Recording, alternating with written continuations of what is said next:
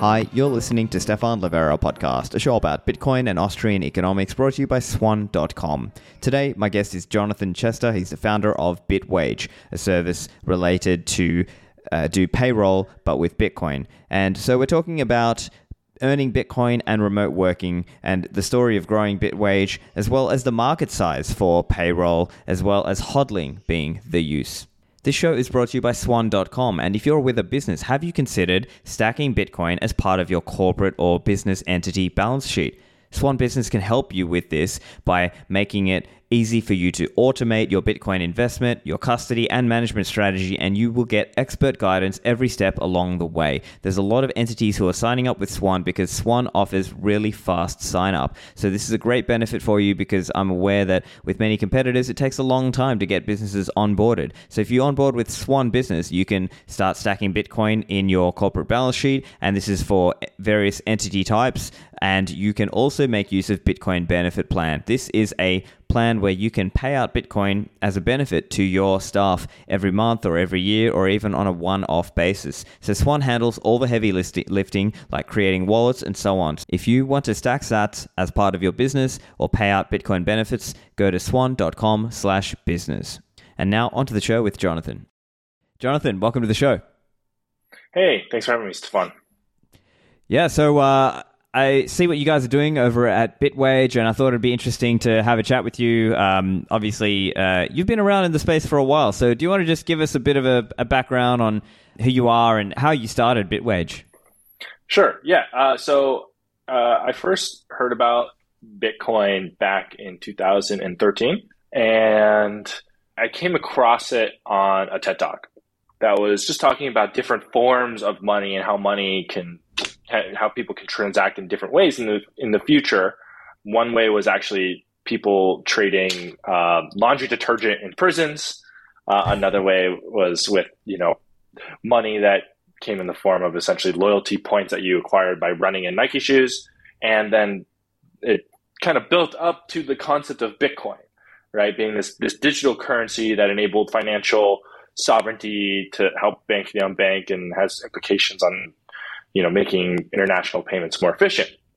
And I came out of this TED Talk, basically obsessed about Bitcoin. I wanted to learn everything I could. So I went down the rabbit hole. I was reading and watching all the content. I read the Bitcoin white paper, and after I think it was like the first 2 pages, I couldn't really understand it.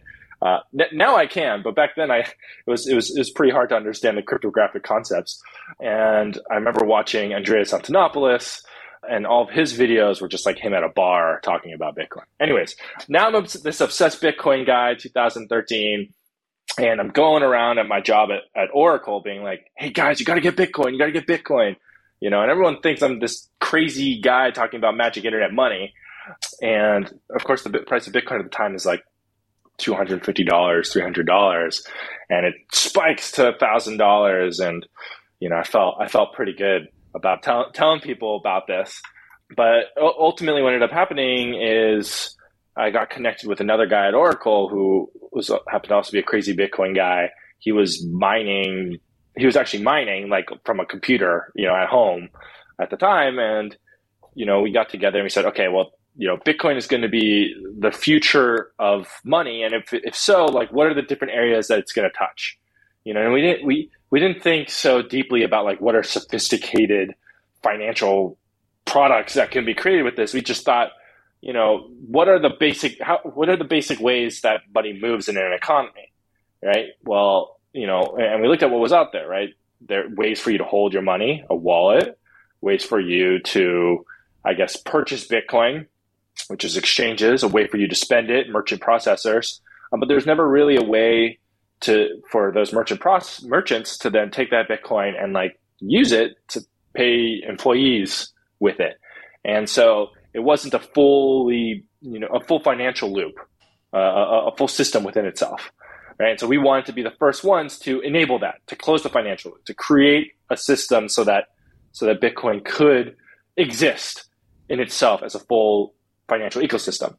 And we wanted to be the first ones to do it. And that's how the idea sprouted. And in 2014, my co-founder, John Lindsay, and I, we just did the jump, went full speed ahead, quit our cushy jobs, and have been full-time at Bitwage ever since. Fantastic. And yeah, I think it's interesting to see that the different narratives that have come and gone. I remember in those days, 2013 and 14, there was a whole narrative of merchant adoption. And there was this, there was a lot more talk about the kind of idea of circular economy. This is pre-Lightning, so, it was different. And I guess in your mind, you were probably thinking, well, how do we get more people to get paid in Bitcoin, right? Because you're trying to help them close that loop, right? And of course, that's what you're doing today still.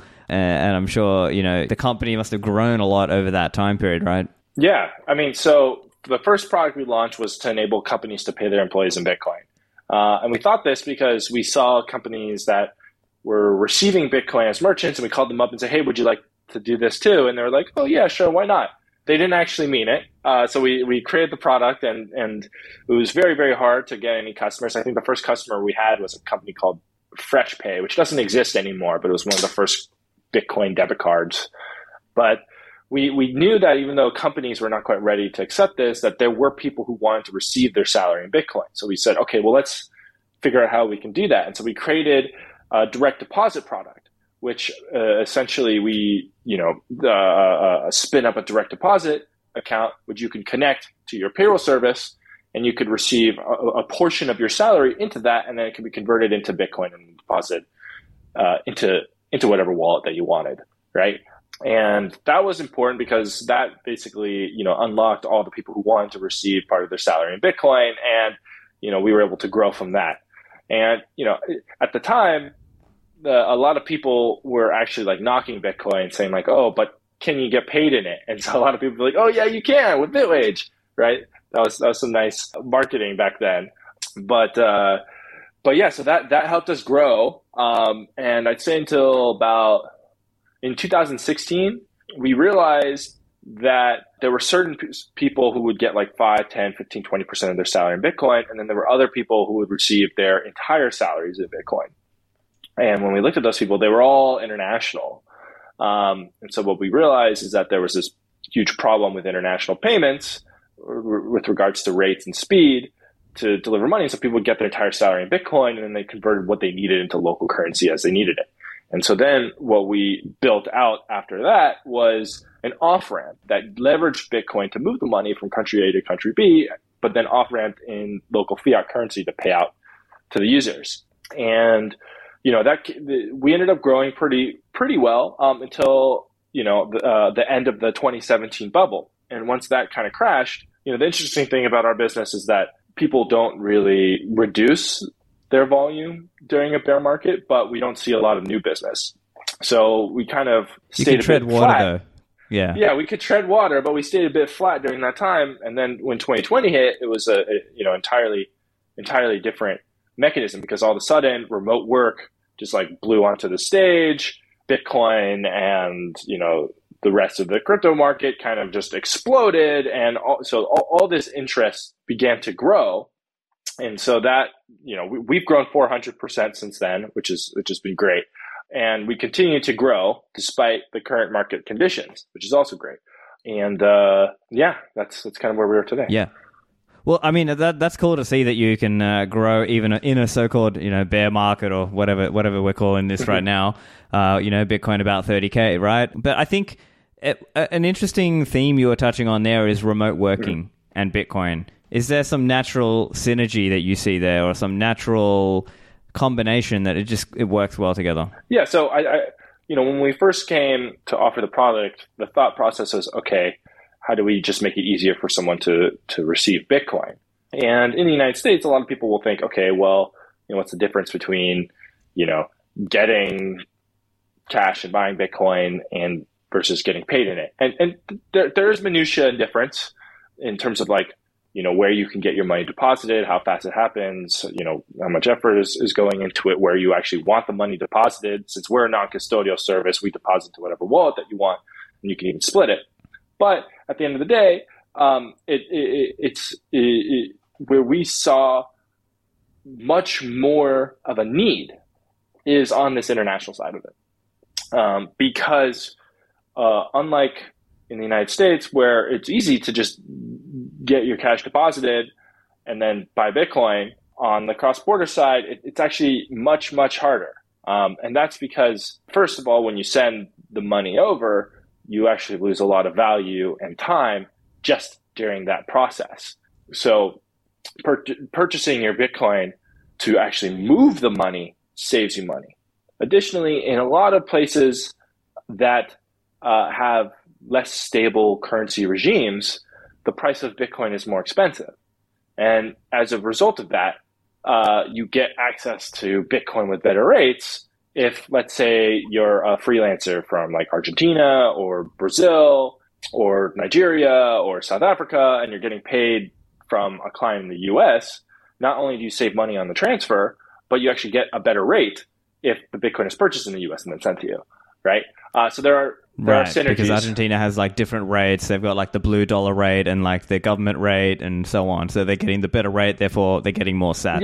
Yeah, exactly. I mean, we can go into. I mean, this kind of thing happens in places that have like very high rates of inflation, right? There's Argentina, there's Nigeria, there's Turkey, right? Where there's almost like this dual currency regime because all the debt they have is not in their own currency, it's in a different currency. And so the countries have an incentive to maintain like a particular exchange rate between, let's say, dollars and their own local currency, even though on the streets it's going out of control, right? It's way worse than that.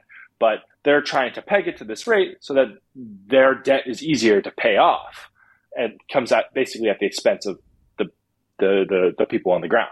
And what ultimately happens when this happens is that Bitcoin tends to trade at the true market rate as opposed to this pegged rate. And that's how this kind of benefit occurs. But the benefit happens anywhere where there is more demand for dollars than the dollar markets in the local country are able to facilitate, right? Argentina and Turkey and Nigeria, these are like extreme use cases where you're talking about like getting double your money, right? But in a lot of places around the world, it's not quite so big. Like I think in like Brazil or in Mexico, you might be able to get a few percent more. You actually do end up getting more.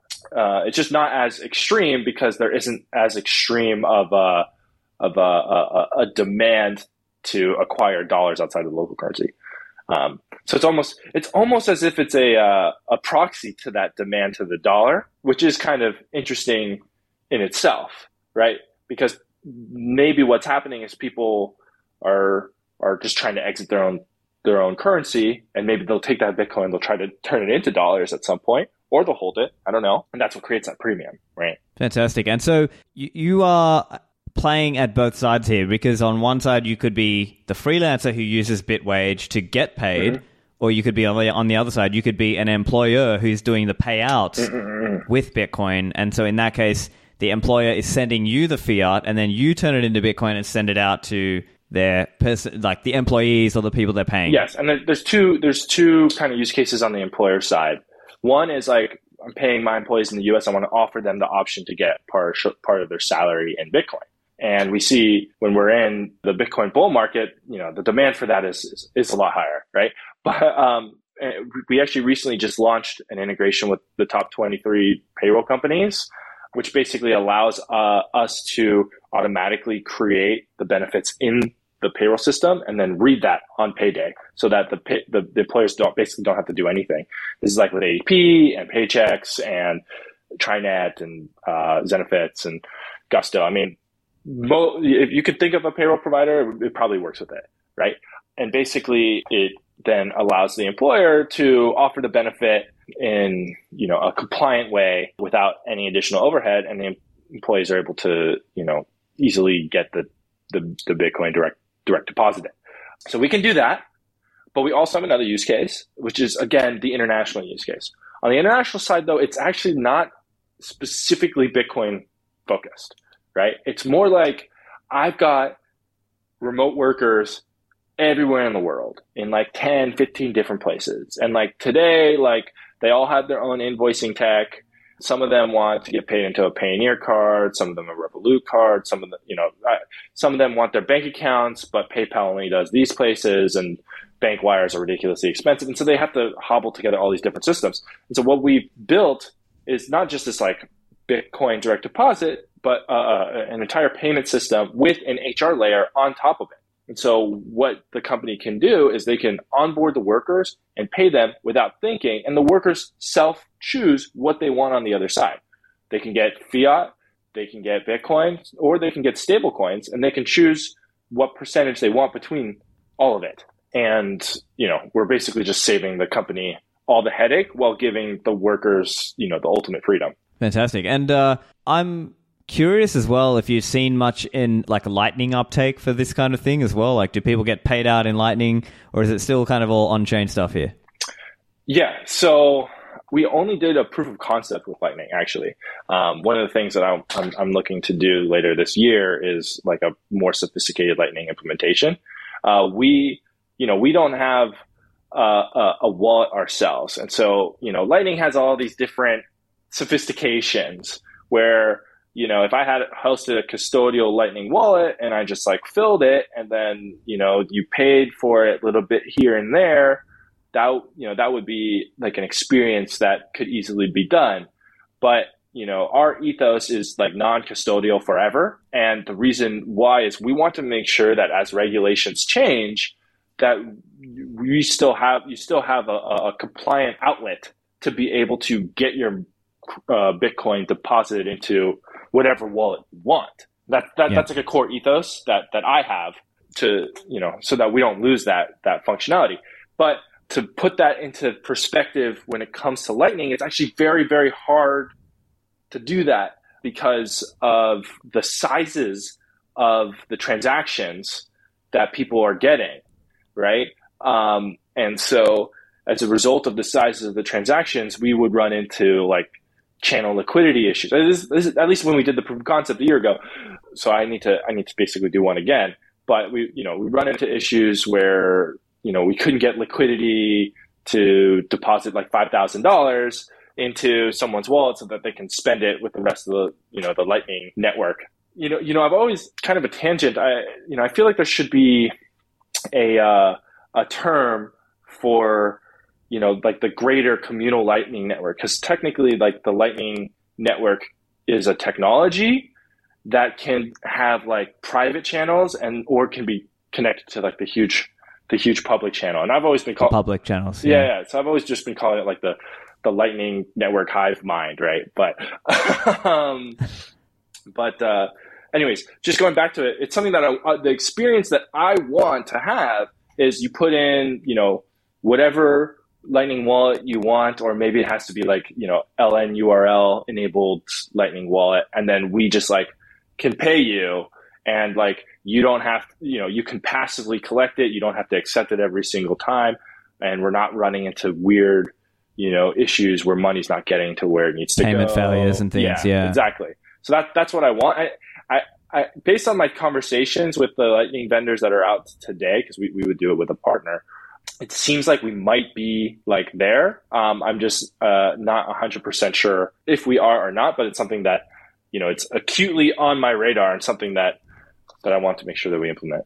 Yeah, I mean, that's cool. And I mean, like you said, right, it's grown, and certainly the Lightning Network in 2018 and 2019, it was a different beast. It wouldn't have been easy to route those kinds of payments, but, maybe over time, and maybe it's not right now, but, let's say over the next few years, it could get to that point. And, as a quick example, we didn't have LN URL back in those days. We have Lightning address now. And hopefully soon we'll have Bolt 12. And so maybe that's, in the same way that when people sign up to a service online and they type in, what's your name, what's your email, it might literally be like, hey, what's your name, what's your email, and what's your Lightning address, and what's your Bolt 12 code, and we'll pay you out on that, and it's kind of like, then, eventually, you don't have to think so much, so hard about the channels and liquidity and all this, the users just kind of type in their Lightning address, and, now, okay, sure, some of them might be custodial and stuff like that, but then maybe, with Phoenix and some of these others out there who are going to do Bolt 12, then they can just like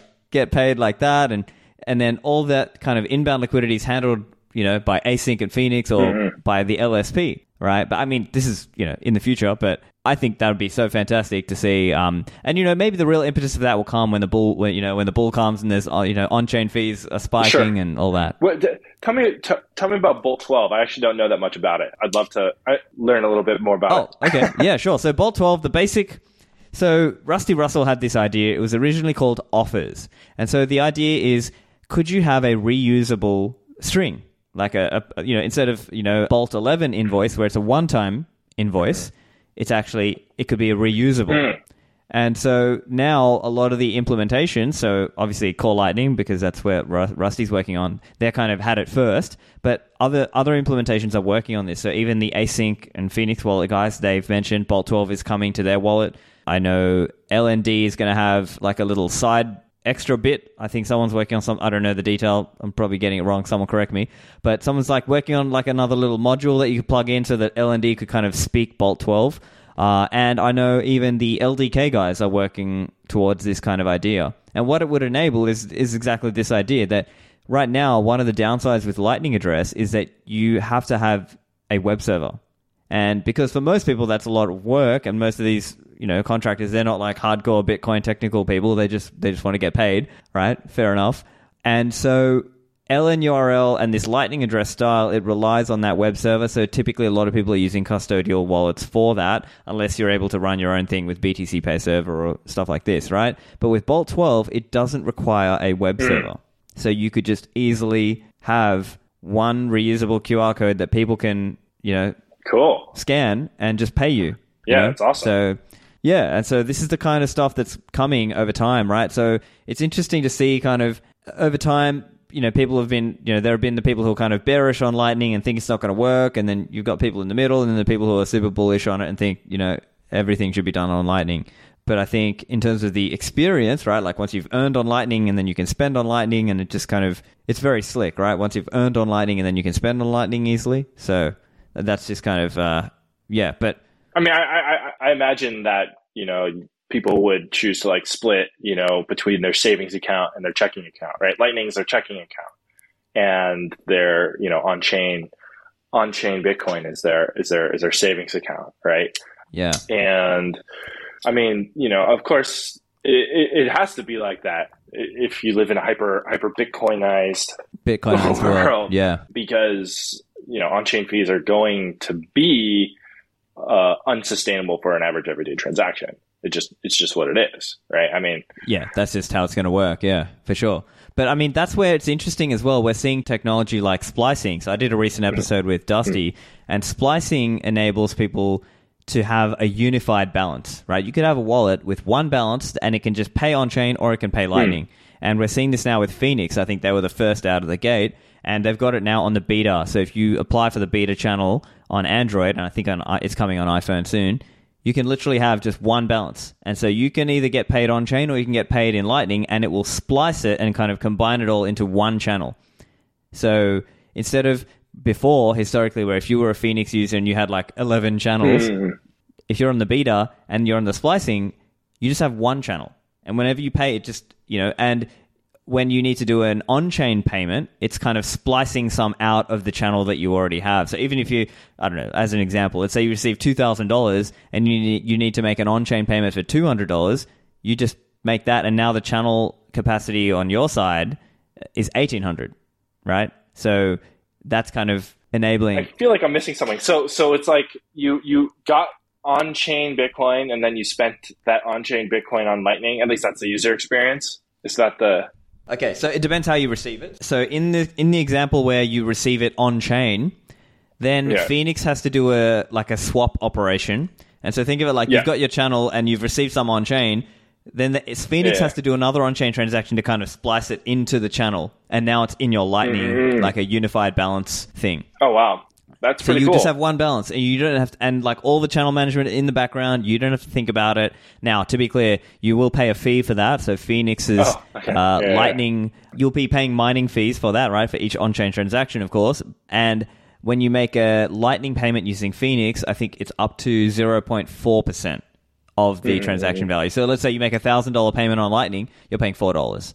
So I mean, people today don't realize it, but with their credit card, they're already paying 3 to 5%. So they're already paying more than that. And, how much would people pay? Yeah. It's interesting, right? Because in different parts of the U.S., they treat like credit card spend differently. Because like when I was in San Francisco, it didn't matter whether you paid with cash or with credit card. But like when I'm over here in Miami, like I see a lot of people who are, tacking on the additional fees. Like if I go to my doctor and I pay with credit card, they're charging me an additional, 2.5%, right? Exactly. So, and actually, if I pay with Zelle, which like I didn't know like had a cost for them, they're charging I think like 1% or something like that. So even here in the United States, for certain purchases, the actual consumer can feel the difference, right? With spending the credit card versus not, and I think that 0.4% it's pretty good, especially if if the merchant can give back the money, right? I mean, right now the credit card companies give back the money, right? The credit card companies, they're like, take the money from the merchant, take their profit and then give the user back the money, right? But really could cut that out and have the merchant give the money back to the user for spending it, right? Well, I mean, a lot of this stuff kind of hinges on people being willing to spend, of course. Now, I think in practice, what we're probably going to... Now, personally, I do earn and spend Bitcoin, but I recognize that most people are not going to do that yet for various reasons. It could be because of capital gains tax and record keeping and accounting and stuff like that, or it could also just be because they're hodlers and they do not want to spend. They'd rather just kind of spend the fiat if they have fiat. So I appreciate that, but at the same time, I also think getting more people who could earn with Bitcoin is a really powerful thing, right? If we're growing that base, because we're trying to win hearts and minds here, right? Like, at least that's how I see it. We want to win hearts and minds. We want to get more people to be Bitcoiners so that we can sort of push forward, the vision of, being in a hyper Bitcoinized world, which, I would like to see, but I understand, I also appreciate that it's going to take time to get there. I mean, nobody really knows, right? So, yeah, I mean, if you just think about, how much payroll is being done just in the United States alone, we're talking about, I think it's close to like $20 trillion, right? Huge amounts. And if people are choosing to get, if the average person's getting 5% of their salary in Bitcoin, right? We're talking about like $1 trillion of positive, like buy price, volume. Yeah. Buy volume, right? Of buy volume consistently, right? So that obviously is going to help the network get to what I would say is its end game, right? In my opinion, Bitcoin is early when there's volatility, right? And in fact, where we know it's mature is when 5% of people are getting or people are getting 5% of their salary in Bitcoin, and that has basically no impact to the price. That just acts as a stabilizing factor to it. And that's, in my opinion, that's when people would spend, because most people don't want to spend Bitcoin when they feel like it's still early, right? And why would you?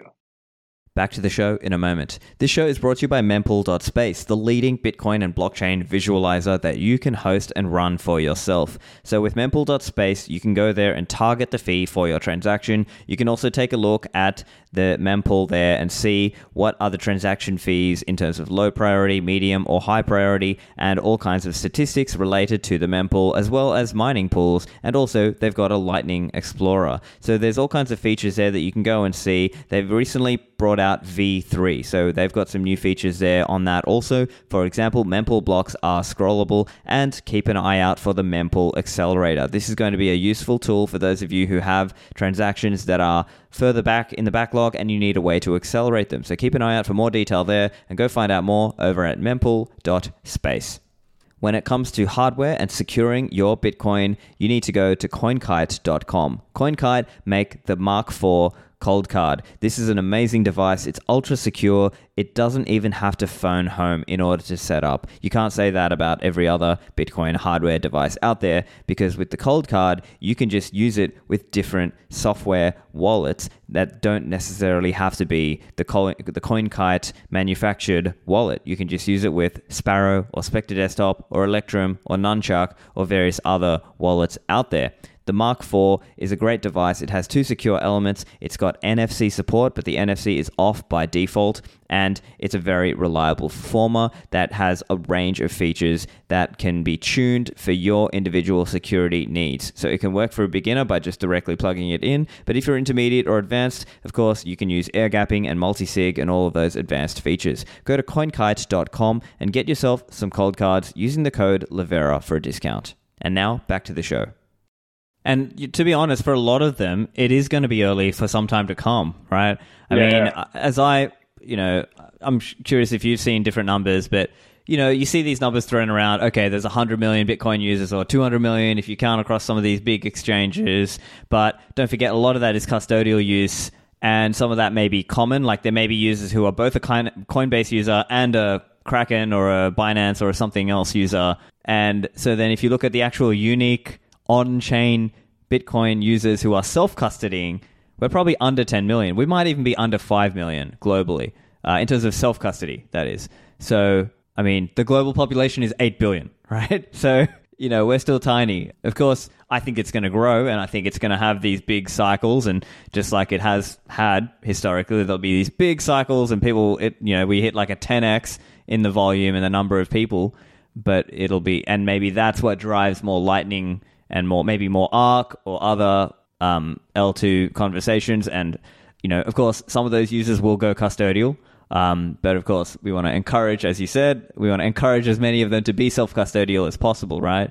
But I guess speaking of hyper-Bitcoinization, I'm sure you've probably got some thoughts on how things went with El Salvador turning on the Bitcoin law, but at the same time, a lot of people weren't really educated about Bitcoin there. Do you have any thoughts on how that went? And did you see anything in terms of your numbers or your users there? I would say, I'll start with my numbers and my users. I would say that it wasn't really a huge effect. But the reason why it wasn't a huge effect was not because it's more related to like the markets of remote work than it is related to the level of Bitcoin adoption in the country. So there's just not a lot of remote workers in El Salvador compared to a lot of other countries. Right. Getting paid from the U.S. or whatever.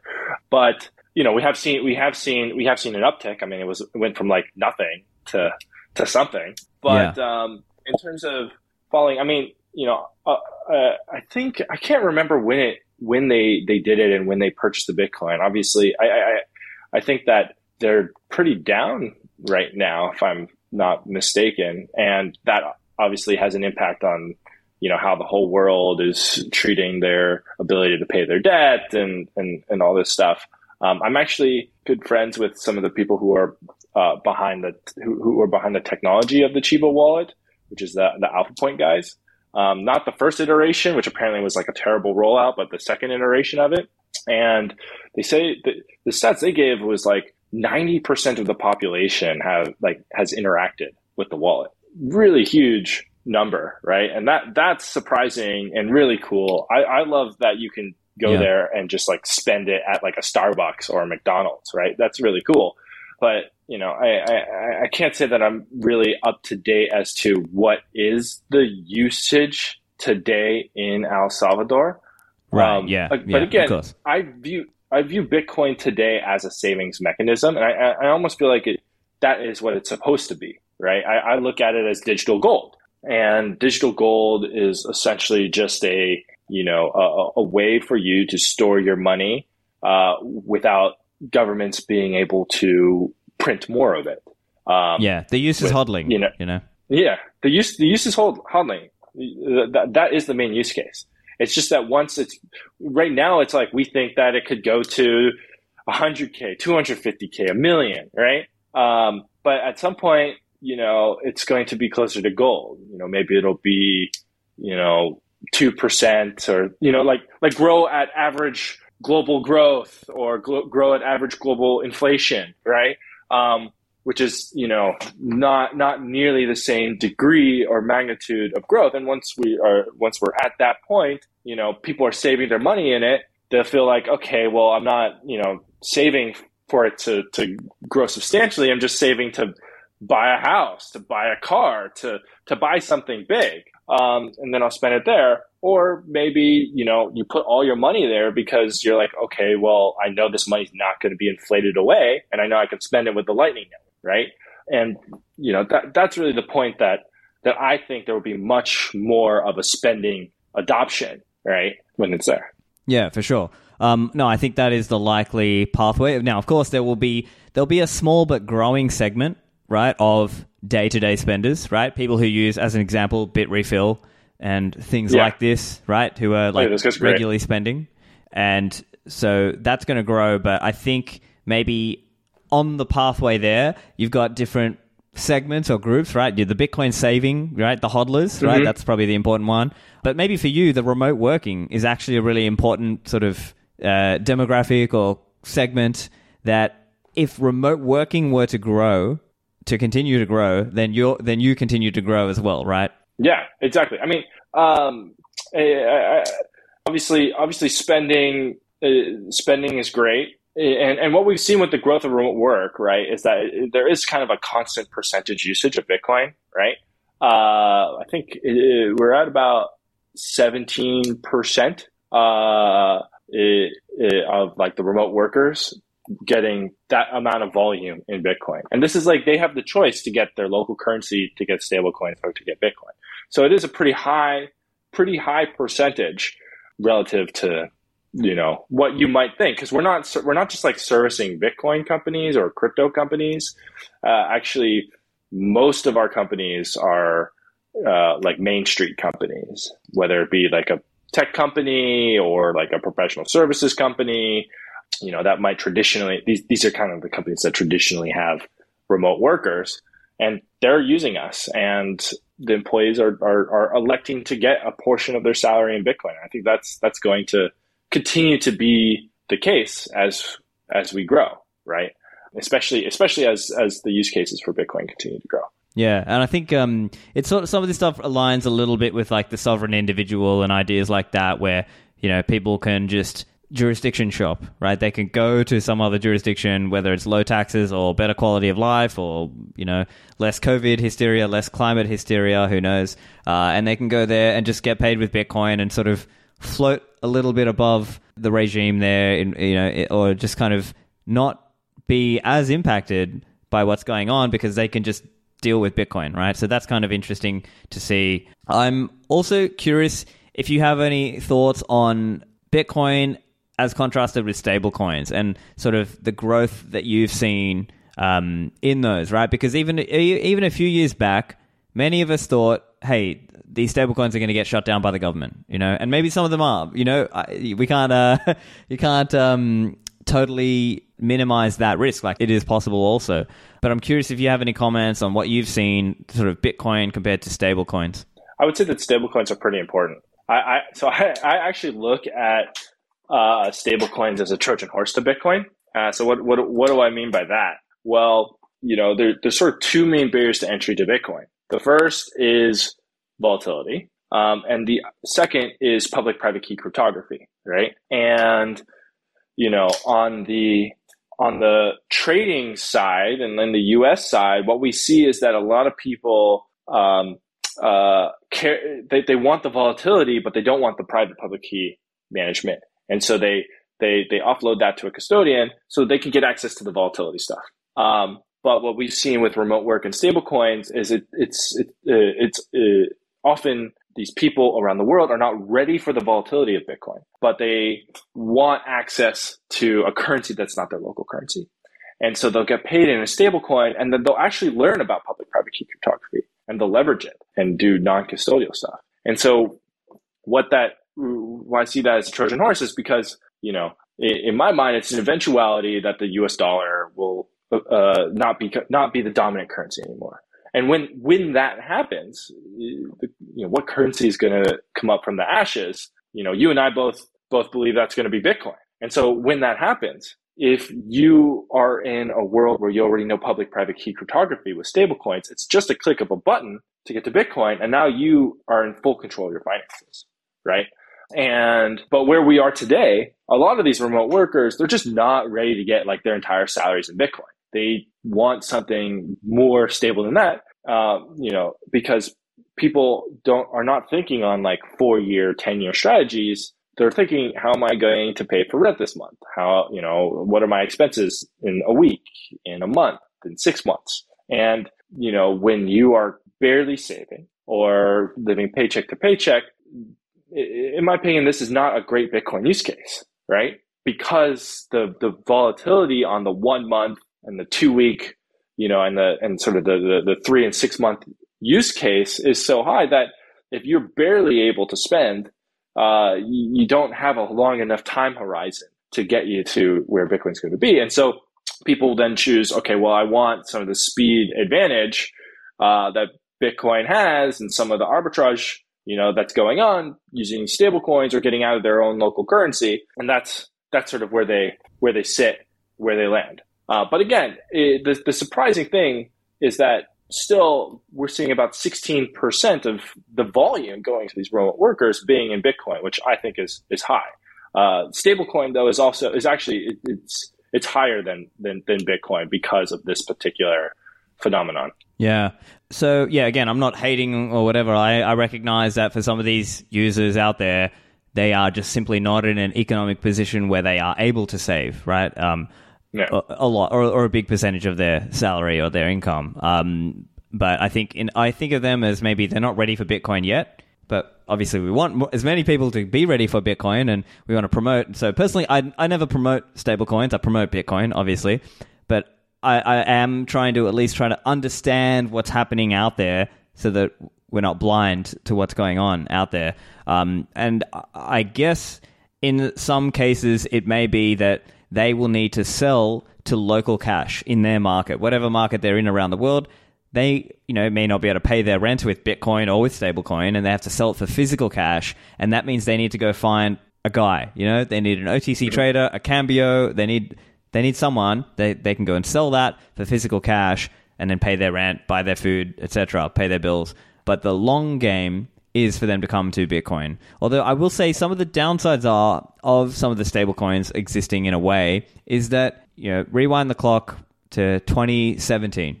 Bitcoin was the reserve asset of the kind of, I don't like the term crypto. I know it's Bitcoin and shitcoins as far as I'm concerned, but it was seen as like the reserve, it was what people counted their profits in.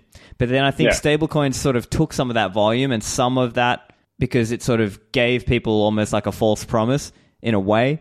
Because really we all know they're not decentralized, right? They don't have the same qualities of Bitcoin. But maybe many of these users around the world, they understand that risk.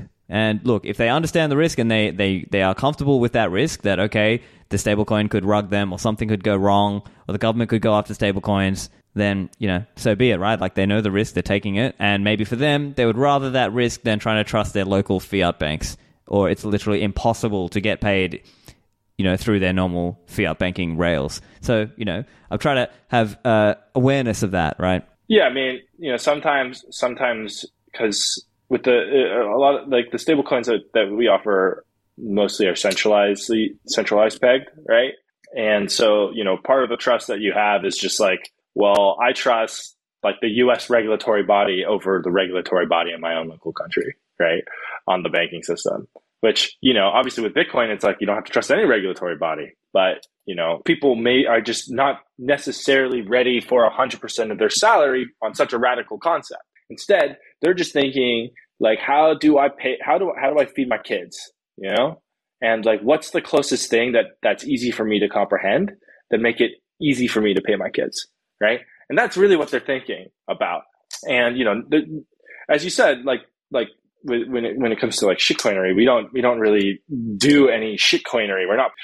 It's not like we're trying to go to like the people who are trying to figure out how to their kids and say, hey, go purchase this shitcoin and you're going to become a millionaire. And that's how you're going to do it. It's like, no, you're just going to get your money faster and cheaper. And it'll either be in Bitcoin, your local currency, or in dollar pegged token on this ominous technology called a blockchain. I get that. I think so it is kind of but as remote working grows and as the awareness and desire to hodl Bitcoin grows, that's really where I'm seeing the growth pathway come here. And so I guess in some ways for you and like your business in Bitwage, it's sort of like you're trying to get connected up to HR and payroll because really you don't care whether they are a Bitcoiner who came to you for it. Like you just want more people to be able to do it, and then inside their own internal HR system, payroll system, I want to get paid Bitcoin, then you're getting new people. That's kind of the... Exactly. And we're actually not trying to convince people. I mean, yes, I provide education on why Bitcoin, but that's like a personal thing. When I think about Bitwage, it's not that we're trying to necessarily be the first educational step to Bitcoin. Right. I think of it as the second educational step. Once you've bought into Bitcoin, how do you sort of turn it into a thing that's regular and doesn't create a lot of short-term risk for yourself, right? And getting part of your salary in Bitcoin is kind of that thing. I mean, but what we don't want is the grandma who decides to go 100% all in because the price went up so much, right? We don't really want that. What we want is like, I heard about this thing. It seems cool. I see that my salary, I can get part of my salary in it. Why don't I turn on 5% or 10% of my salary to be in Bitcoin, right? And that's my hope and dream, is that when we're there. So when you get onboarded to your employer and they say, hey, you can do this, you're like, why not? Let me test this out with like 5% or something like that. Gotcha. Right? Yeah. And I think the other angle is for people who can't easily buy it in their own country, right? Because if they can earn it, that's like another easy way, because maybe they're in a country where maybe there's not really good Bitcoin exchanges, or they're giving you really bad rates, or this is not easy. Because here's the other angle. There's a big, debanking angle, right? Which I'm sure you're seeing. Nigel Farage obviously is a famous case, although that was maybe a bit more political. But nevertheless, if you are struggling to access the fiat banking system, just simply being in some other country and just being able to accept Bitcoin it's a big win, right? So I'm curious if you're seeing that as maybe that's like another growth area for you, is like the more the fiat debanking happens, the more people come to you. I mean, yes, but it's not such a huge, like factor for you. Cataclysmic event that's happening, right? So, it happens and people come to us for it. Other time, people sometimes come to us because they are voluntarily debanking themselves, right? Like getting your salary in Bitcoin is actually like it's like one of the only ways for you to reliably acquire Bitcoin without a bank account, right? So if you wanted to to get the unbanked on the Bitcoin standard, Bitcoin payroll is the answer, right? I mean, the alternative is cash to Bitcoin ATMs, and you're just gonna, get robbed that way. I mean, that's just like payday loan industry, basically. The Bitcoin ATMs, it's like robbing you. But with this mechanism, you're able to acquire your Bitcoin without having a bank account, never had a bank account, and do it in a reasonable way. Gotcha. Yeah. Okay, yeah, that's interesting to see, and hopefully we'll see more people start stacking. I mean, for me, I want more people to just self-custody Bitcoin, right? However they get it, whether they mine it, whether they buy it with us at Swan, whether they buy it peer-to-peer, whether they earn it, like it all helps, because what we want is more and more people who are sort of at least starting their rabbit hole journey and going down that rabbit hole journey, and then I see it like that is what enables this kind of broader vision of just being able to, transact peer-to-peer. And, I think that would be a really cool thing to see. So, yeah, awesome. Yeah. All right. Well, I guess that's pretty much a pretty good spot to wrap up there. So if you got any any closing thoughts in terms of what you're seeing, with Bitcoin, and why should people consider getting paid in Bitcoin? Yeah, I mean, I'm excited for what's around the corner, right? Every day we see a lot of. I mean, I'm not excited about this generally, but for Bitcoin, we see a lot of risk happening to the U.S. dollar with all the attack from BRICS, right? That's happening, and them thinking about creating their own currencies, right? To challenge the dollar. I think that with the halving that's coming soon, there's going to be an interesting opportunity, and I'm excited to see will the cycles continue, right? That we've seen over and over and over again. And why start getting paid in Bitcoin today? Well, I guess because it's super easy. It benefits you. It benefits everyone. And it's a very low risk way for you to get 5, 10, 15, 20, or 100% of your salary in Bitcoin. So yeah, thanks for having me. You can check out Bitwage at bitwage.com. Fantastic. Thanks, Jonathan. Yeah, thanks.